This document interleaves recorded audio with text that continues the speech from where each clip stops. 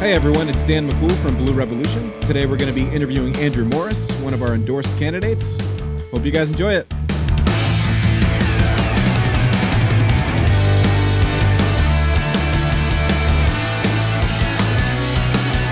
Welcome everyone to the second episode of the Blue Revolution podcast. My name is Dan McCool. We're 37 weeks away, 260 days from midterms 2018. I hope everyone's getting their plans together. We're certainly going to do everything we can to get everyone organized here in Blue Revolution. We just hit 10,000 members this week. 10,000 members. It's really exciting. We're continuing to grow. I urge everyone to continue to add their friends to the group, progressive friends who can help us out to flip the Congress this year. A lot of really exciting stuff happening in the group this week. First of all, we're starting a website, which is going to be bluerevolutionusa.com. And on the website, we're going to have a lot of cool features. You can give to our endorsed candidates. You can read a blog that we're starting. You can give to national Democrats who are igniting the party, people like Beto O'Rourke and Randy Bryce running for Paul Ryan's seat in Wisconsin. We've started to tweet a lot more the last couple of weeks. We're tweeting at the president. We're trying to troll the president a little bit. I don't know if he's going to read our comments, but at least some people will. Twitter.com/Blue Revolution, and it's zeros, not O's in the word revolution. And the last thing that we're launching this week, which I'm really excited about, is a Patreon account. For those of you who are not sure what Patreon is, it's a website where artists, musicians, and political activists can raise money for projects that they're running. And Blue Revolution is a project that I put a lot of effort into. It's really kind of like the number one project in my life. I am an adjunct professor teaching political science at a college. I've been doing that for about 11 years. I have a PhD in political science. I've worked on a number of political campaigns, and I'm really trying to take all of that experience and sort of plug it into Blue Revolution to make sure that all 10,000 plus of us are doing everything that we can to flip Congress this year, to be active members of the resistance, and eventually to remove Donald Trump from office through the ballot box. So Blue Revolution is really kind of like a full-time job for me at this point. I put at least 30 hours a week into this group. I am going to have to, at some point, ask for a little bit of support so I can sort of pay the bills with the time that I'm putting into this thing. So go to patreon.com. That's Patreon, patreon.com/Blue Revolution. It would be very, very greatly appreciated if you guys could help me pay some bills and have this thing be kind of my gig. This is sort of what I'm doing with all the knowledge and experience I've acquired over the years in politics. So patreon.com/Blue Revolution. Okay, so pretty crazy week in the news. We had this terrible mass shooting in Florida. 17 kids were killed by an AR-15 wielding maniac. Donald Trump's response to this has been horrible, as usual. Trump tweeted out last night that this proves that the Russia investigation is not worth pursuing. He said, quote, "Very sad that the FBI missed all of the many signals sent out by the Florida school shooter. This is not acceptable. They are spending too much time trying to prove Russian collusion with the Trump campaign. There is no collusion. Get back to the basics and make us all proud." Just to be clear here, this is the president of the United States in Florida, having just met with the families and the victims of a horrific school shooting, getting on Twitter and tying that shooting to his own legal problems. This man is a sociopath. There's just no other way to say it. And we get a new low from Trump every week or maybe every other 2 weeks. And you try in your mind to imagine what could be worse than the last thing that he said. I think this is pretty down there. I think that this is among the worst. We need to do something about gun violence in America. Trump is not going to lead the way, so we need to come up with our own. One of the things that I saw this week that was the most convincing case is that we need to make gun control into a public health crisis, not simply just a sort of, liberal agenda item. And this is kind of easier said than done, but it's better said than not said. And the analogy that I always think of is when you think about cigarettes a couple decades ago, they were everywhere. People smoked in restaurants. People smoked on planes. People smoked in shopping malls. When I was a teenager in the 90s, a lot of my friends smoked. I smoked. Kids don't really smoke today. People don't smoke in restaurants anymore in many parts of the country. It's kind of just not accepted in most parts of the country, and that was due to a public health campaign. We need to do the same thing with guns. One of the groups that's leading the way in this fight, which should give us a lot of hope this week, is the Never Again movement. So, this is a group of survivors from the Stoneman Douglas shooting in Florida. They started a website called marchforourlives.com, and you can go on Twitter and find them. It's hashtag Never Again. They're also on Facebook. There's a group called Never Again, which someone posted in the group about the other day. These kids are going to have to lead this fight because this past generation has just failed to address this gun debate. The cycle of debating that we do is just exhausting. After every single one of these mass shootings, we go through the same cycle. We need new blood. We need a new generation to sort of take this issue over, and that's what these kids are doing. So go support them. Their movement is called Never Again, and their website is called marchforourlives.com. And we also had some Russian news this week. So 13 Russian nationals were indicted for interfering in the 2016 election. Donald Trump, not surprisingly, blamed the interference on Barack Obama, even though Donald Trump has called the allegation that Russia interfered in our election a hoax literally dozens of times.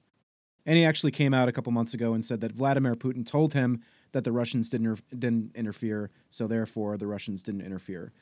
So what you can do about this is you can call Congress and tell them to A, protect the Mueller investigation, and B, tell Donald Trump to, rather than tweeting about how this is Obama's fault, enforce the veto-proof Russian sanctions law that Congress passed, which he refuses to enforce and doesn't give us any explanation for it. So call your congressperson, 202-224-3121. That's 202-224-3121. Tell them to do their job. Tell them to hold the president accountable for this, okay? All right, so I'm going to play this interview this week by Andrew Morris, who's a great guy. He's running for the House of Representatives in Texas in District 64. Really smart guy. He was introduced to the group by a woman who works on his campaign, whose name is Katrina. This interview is really interesting. I think we talk about American politics. We talk about Texas politics. We talk about the politics of the Democratic Party. Andrew is just a really smart guy. He was endorsed by runforsomething.com, which is a really great website. He gives us a lot of sort of information about how we can donate to his campaign. Andrew is a young guy. We need a lot of really sort of new blood in the Democratic Party now, I think. He is an immigrant. He's a naturalized immigrant and really, really smart. So I hope you guys enjoy this interview. Welcome to the Blue Revolution podcast, Andrew. Thank you. I really appreciate the invitation. This has been a long time coming, and I'm really excited. You were our first endorsed candidate, and the idea of endorsing candidates in the group was not really based on political positions or ideology, but just kind of regular people who were group members who we were sort of highlighting because they were getting involved in politics. And I really kind of wanted to highlight the idea that anyone can run, kind of trying to mimic the Tea Party of 2010 and how they really took over American politics. And there's a lot of liberal groups like Run for Something, progressive groups like Run for Something that are trying to sort of get people on our side to run for office.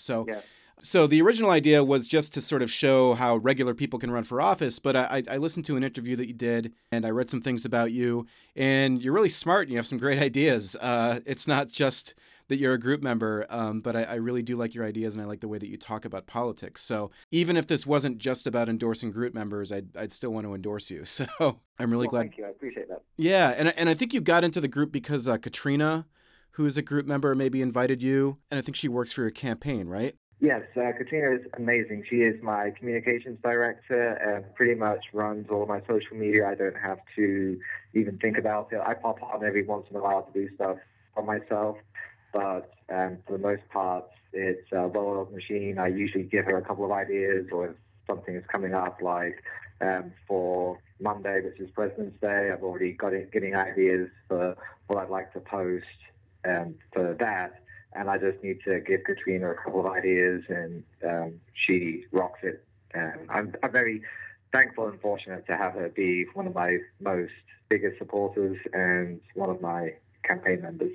She's one of our biggest supporters too. She posts a lot in the group, and she's a big Beto O'Rourke fan too. And we're really sort of trying to push Beto in here. He might be sort of the rising star of this year, I think, in progressive politics. So, and then Lindsey Fagan also is. We're endorsing her campaign in a couple weeks. She's also running in Texas. You had some connection to her, right? Yes, I was her campaign manager. Both Kat and I were part of her original team that helped get her campaign off the ground. And then it got to the point where we realized that we needed more candidates up and down the ballot if we were to really make a blue tsunami that I think we all want, at least on the progressive side. And so I spun off to run a local race that I was eligible for. And with all of the contacts I had built running Lindsey's campaign, I was able to really establish my own presence that has been well received in the community that I'm grateful for. And it would also be remiss, thanks to Run for Something, they gave me a lot of resources that helped my campaign in the early stages. Run for Something also endorsed me as well, so I'm also a Run for Something endorsed candidate as well. That's really exciting. That was one of the groups that I really took note of after the 2016 election, because they're really one of the groups, Run for Something, that's pushing for younger people to run for office and sort of just get people to break through their kind of imposter syndrome about politics. And right, like anyone can actually run. One of the things that the Democratic Party, I think, dropped the ball on the Obama years was filling those lower offices, everything from school board to sheriff to state house seats. And I think that there's sort of this small contingent, or maybe large contingent, I don't know, of younger candidates running for office in these kind of these purple to red states that are really inspiring everyone to get involved. With you and Katrina and Lindsey and a few other folks that are running in Texas in particular, I think that maybe in a generation, this is a state that could become purple or even blue at some point. Absolutely. And that's what I'm seeing out in the community. It's certainly a blue wave is rising. Texas is going to be purple before we know it. And before long, it'll be one of the key battleground states that both parties will be fighting over. And more than anything, part of the reason why Lindsey's running, part of the reason why I'm running, and a whole lot of the millennial generation are running is because we are the largest voting bloc now. In terms of demographics, we need to start getting more representatives from our generation to introduce those new ideas and those new, better progressive ideas that, as much as the baby boomers have been fantastic for us up to this point, it really is time for them to enjoy their long overdue retirement and allow our millennial generation to start moving the country forward. That's really exciting, Andrew. If you could tell us a little bit about your race. You're running for House 64. How's it going so far? What are your challenges so far? You're in a primary race right now, right? And I think one of your primary opponents dropped out recently. But how is your race going in general? I'm thrilled with how my race is going. A lot of energy, a lot of enthusiasm, a lot of support has been forthcoming from the community. It's been fantastic to see. One of my opponents or colleagues rather, I don't like to consider them opponents. Yes, colleagues is better, yes. I see us all on the same side, and we all advocate for the same positions, just in different ways with different strategies, but ultimately any one of us would be an effective representative for our values when elected. So Matt is also a millennial like myself. He brought a lot of energy and a lot of enthusiasm from a very underrepresented part of the community.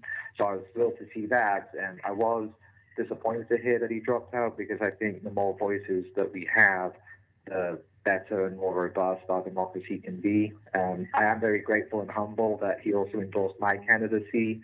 I think that speaks volumes for who he was, and he has a very bright future in politics. I wish him all the best and hope he can return to politics once he's worked through a couple of family issues that he's experiencing. As far as challenges go, fundraising is always going to be one of the big ones until or unless we get campaign finance reform. And outside of that, it's just getting the energy and the volunteers to get our message out to as many people as possible. My district has 180,000, maybe even 200,000 people living in it.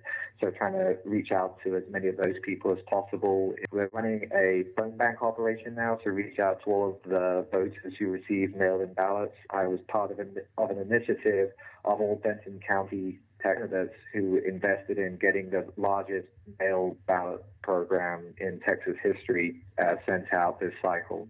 And so now we're just having to contact all of those voters to make sure that they received it, that they signed it, and that they're going to send it back because that's where a whole cadre of Democratic support can be. And you can do that anywhere in the U.S. If you want to go to lawrencefortexas.com and sign up as a volunteer, we can get you those details. And it's very simple. You just need to have a cell phone and cell access, call 5, 10, 15 people a day, and just encourage them to fill out their mail-in ballot, and we can go from there. That's amazing. Well, that's a lot of the work that people are doing, making postcards, making phone calls, making donations. And I think that whatever sort of part of the sort of progressive movement you're in, whether you're more of a moderate or you're more to the left, or you're even sort of a disgruntled conservative right now, there's no question that the way that candidates are raising money is really being revolutionized right now. I think that this is a long trend that kind of started about a decade and a half maybe ago. It's really cool to see so many young progressives right now really taking advantage of this idea that campaign giving, especially in the age of Citizens United, is counterintuitively becoming more democratic. There's, small d democratic. There's more and more people that I see every single day just giving $5, $10 to campaigns, $50 if they can. So definitely we want to encourage people to give to Andrew Morris's campaign and to help out with his on-the-ground efforts there. I've always been told that it's best to kind of have concrete figures in mind. So $10 gets the art sign that I can deliver, and I usually hand deliver them throughout the district. I have about half a dozen out there and another half a dozen that I'll doing over the weekend. And $35 gets me a road sign so that people driving around can see my name, and I proudly declare that I'm a progressive Democrat, so that those who may be a little shy in my district, thinking they're a blueberry in a tomato soup, can realize that they're not alone. And then $100 gets me a block walker or a canvasser who can go out all day, knocking on doors, reaching out to people within my district to share my message. We can provide all of the training and all of the materials needed. So those are just ideas as to how people, when people give money, which I'm very grateful for, how we can put it to good use. That's great. Well, I wish I had $100 to give. I don't at the moment, but maybe someone in the group does.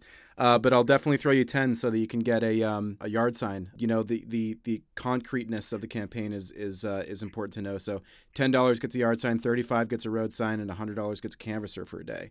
So if you guys are looking out there for someone to donate to, for some concrete steps to move forward these sort of young progressives running for office, definitely give to Andrew Morris's campaign. One of the debates that we're having within the group right now, and I think just sort of broadly within the progressive movement right now, is whether we should be sort of realists or idealists in our politics. And obviously, when you're in the minority, this is a question that you just have, you have a lot of time to ponder this as the other side sort of does whatever they want. So, what do we do once we get back into power is sort of one question. And, how do we actually get back into power? Are we going to be the party of sort of, moderate compromise, or are we going to sort of assert and fight for our ideals?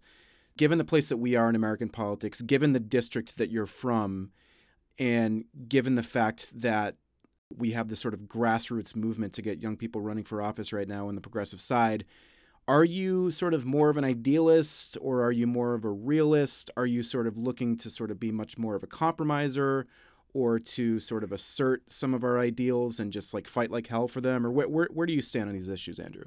Yeah, that's actually a fantastic question. It's one of the biggest issues that's kind of separating myself from my primary opponent who's still in. My primary colleague is trying to suggest that it has to be one or the other. You actually have to be a complete idealist who stands up and draws lines in the sand and is no compromising and genuinely just, you have to stand up for what we believe in as vehemently as possible. Or you have to be a compromiser who wants to see certain things but decides to move closer to the right wing of politics in order to get something done. That's a dichotomy that I actually kind of reject. I don't think you have to be one or the other. I think you can blend them. There was a quote that I came across recently that I think is fabulous, and it's, be stubborn in your goals but flexible in your methods.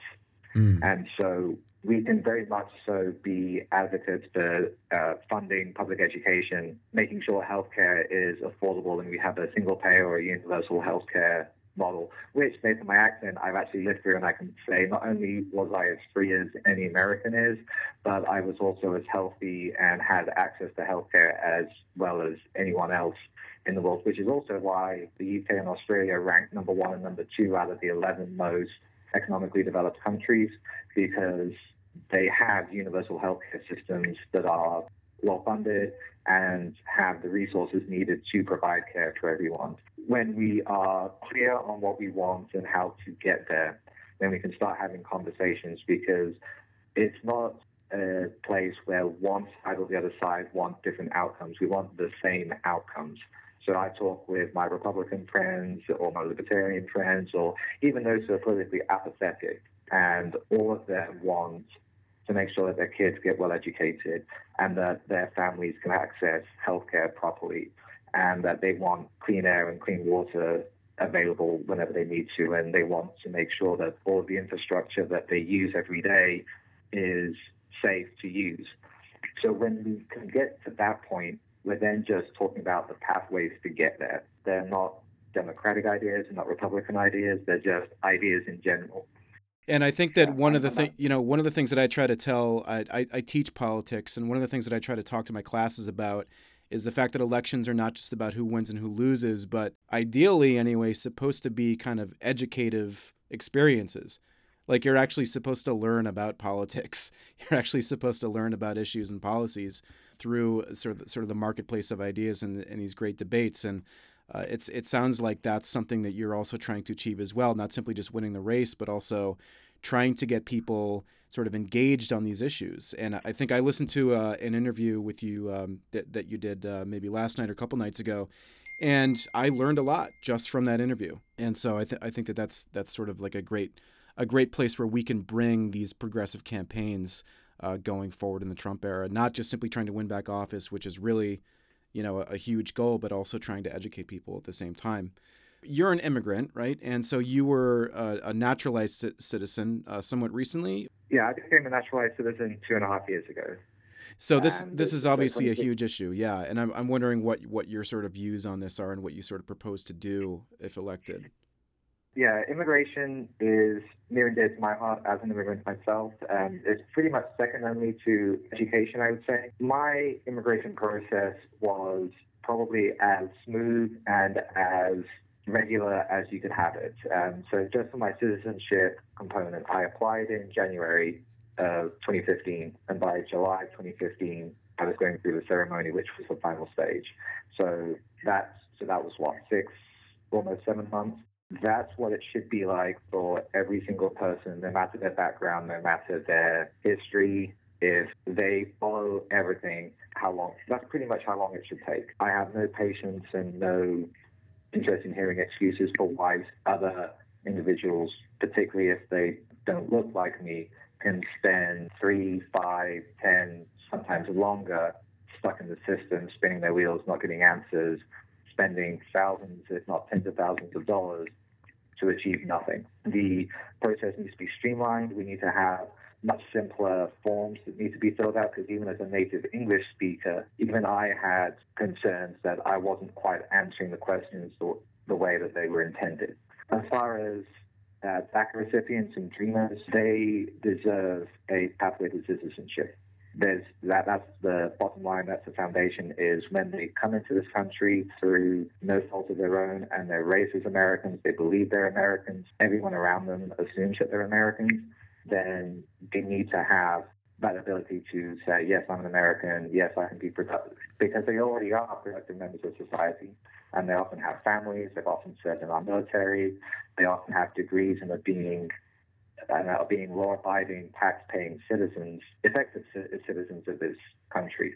And that needs to be formalized. Absolutely. And I think that one of the things that's going on in the sort of national debate right now is that this is an easy thing to do, to become an American citizen, and that all people have to do is kind of, snap their fingers and they become American citizens. So that's definitely something. Just the cost of becoming an American citizen should not be as high, just in terms of time and resources. So that's great. So are there any other issues that we haven't touched on that you think would be useful to let our sort of listeners know that you care about? Definitely. I know that my time is limited, so I'll just pick one. Yes. And they're kind of interplayed. So the principal city in my district is Denton. In 2014, Denton banned the practice of fracking within city limits. The very next year, in the next legislative session, oil and gas lobbyists were able to effectively bribe our Texas legislators to overturn that fracking ban, not just for Denton, but for any city in Texas. And not only that, they stripped away some of the protections that our residents had.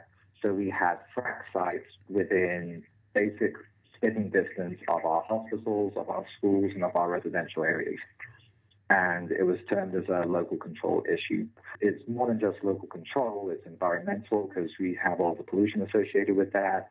And the products of fracking also contribute to pollution. Denton is one of the worst air quality cities in the state, if not the country. Oh, wow. Worse even than Houston, which is refinery central. So you'd expect Houston to have bad air quality, but not a place like Denton, Texas.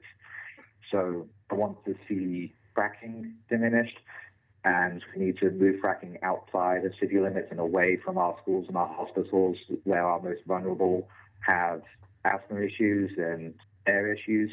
But more than that, we need to invest in renewable energy sources like wind, like solar, and Texas is perfectly placed, especially the North Texas area, is perfectly placed to take advantage of these industries. So not only do they provide well-paying long-term jobs, but they also diversify not just the Texas economy, but the Texas energy sector as well.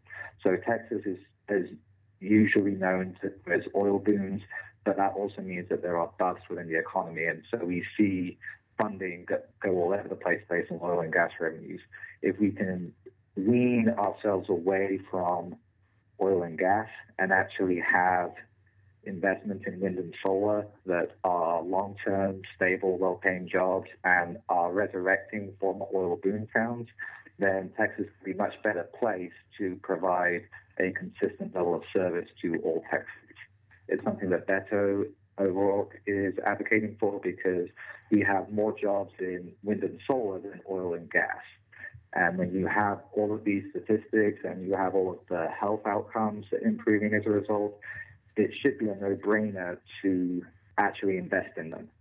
Great. Well, that's great, Andrew. And these are all really important issues. I know it's hard to just pick one or even two or even three, but I think that just sort of together, we're just talking about bringing some common sense to your district, really, is what it's all about. And I know that that's kind of a cliche in some ways, but it's just, that's what this is about. Just these are issues that sort of average everyday Americans care about, average everyday members of your district care about. So we're going to do everything that we can here at Blue Revolution to help you out. We've got morrisfortexas.com. That's the website, right? And then at Morris for Texas is the Twitter handle. And just you can do Morris for Texas at Facebook, right? Yeah, hugely original with all those tags and lines. Well, simplicity is best in politics sometimes, right? So, but $10 for a yard sign, $35 for a road sign, $100 will get a canvasser for the day. And this is really cool. This is really exciting. You're our first endorsed candidate. We've got about 6 or 7 more lined up. And, Andrew could really use our help here, guys. So go to morrisfortexas.com and please give to him. So, Andrew, I just want to thank you so much for being on the show. You're really like the first interview I've done podcast-wise in my whole life. So I think this went pretty well. Wow. And I'm thrilled with it. If I can steal 30 more seconds to say that if Sure. anyone is living in North Denton County, we have, or actually just generally in Texas has first in the nation primaries this year. Early voting starts February 20th, goes through March 2nd, and then voting day is March 6th. So Great. Make a plan to go vote, take 3, 5, 7 friends with you, and let's send a job through the Republican establishment, especially in Texas, that Democrats are here, we're loud, we're proud, and we're coming for their jobs. Absolutely. So March 6th. All right. That's great, Andrew. All right. Well, I'm sure that we'll keep in touch with you throughout this year and throughout the next couple months as you lead up to your primary. And we'll definitely sort of post some news about you, some opportunities to get involved. And I just want to thank you so much, Andrew. I really appreciate it. Yeah. Thank you so much for your time. I really enjoyed this. You did great. Okay. Thanks, Andrew. MorrisForTexas.com. Go help out Andrew. Also help out Blue Revolution at patreon.com/Blue Revolution. Take care, guys. See you next time.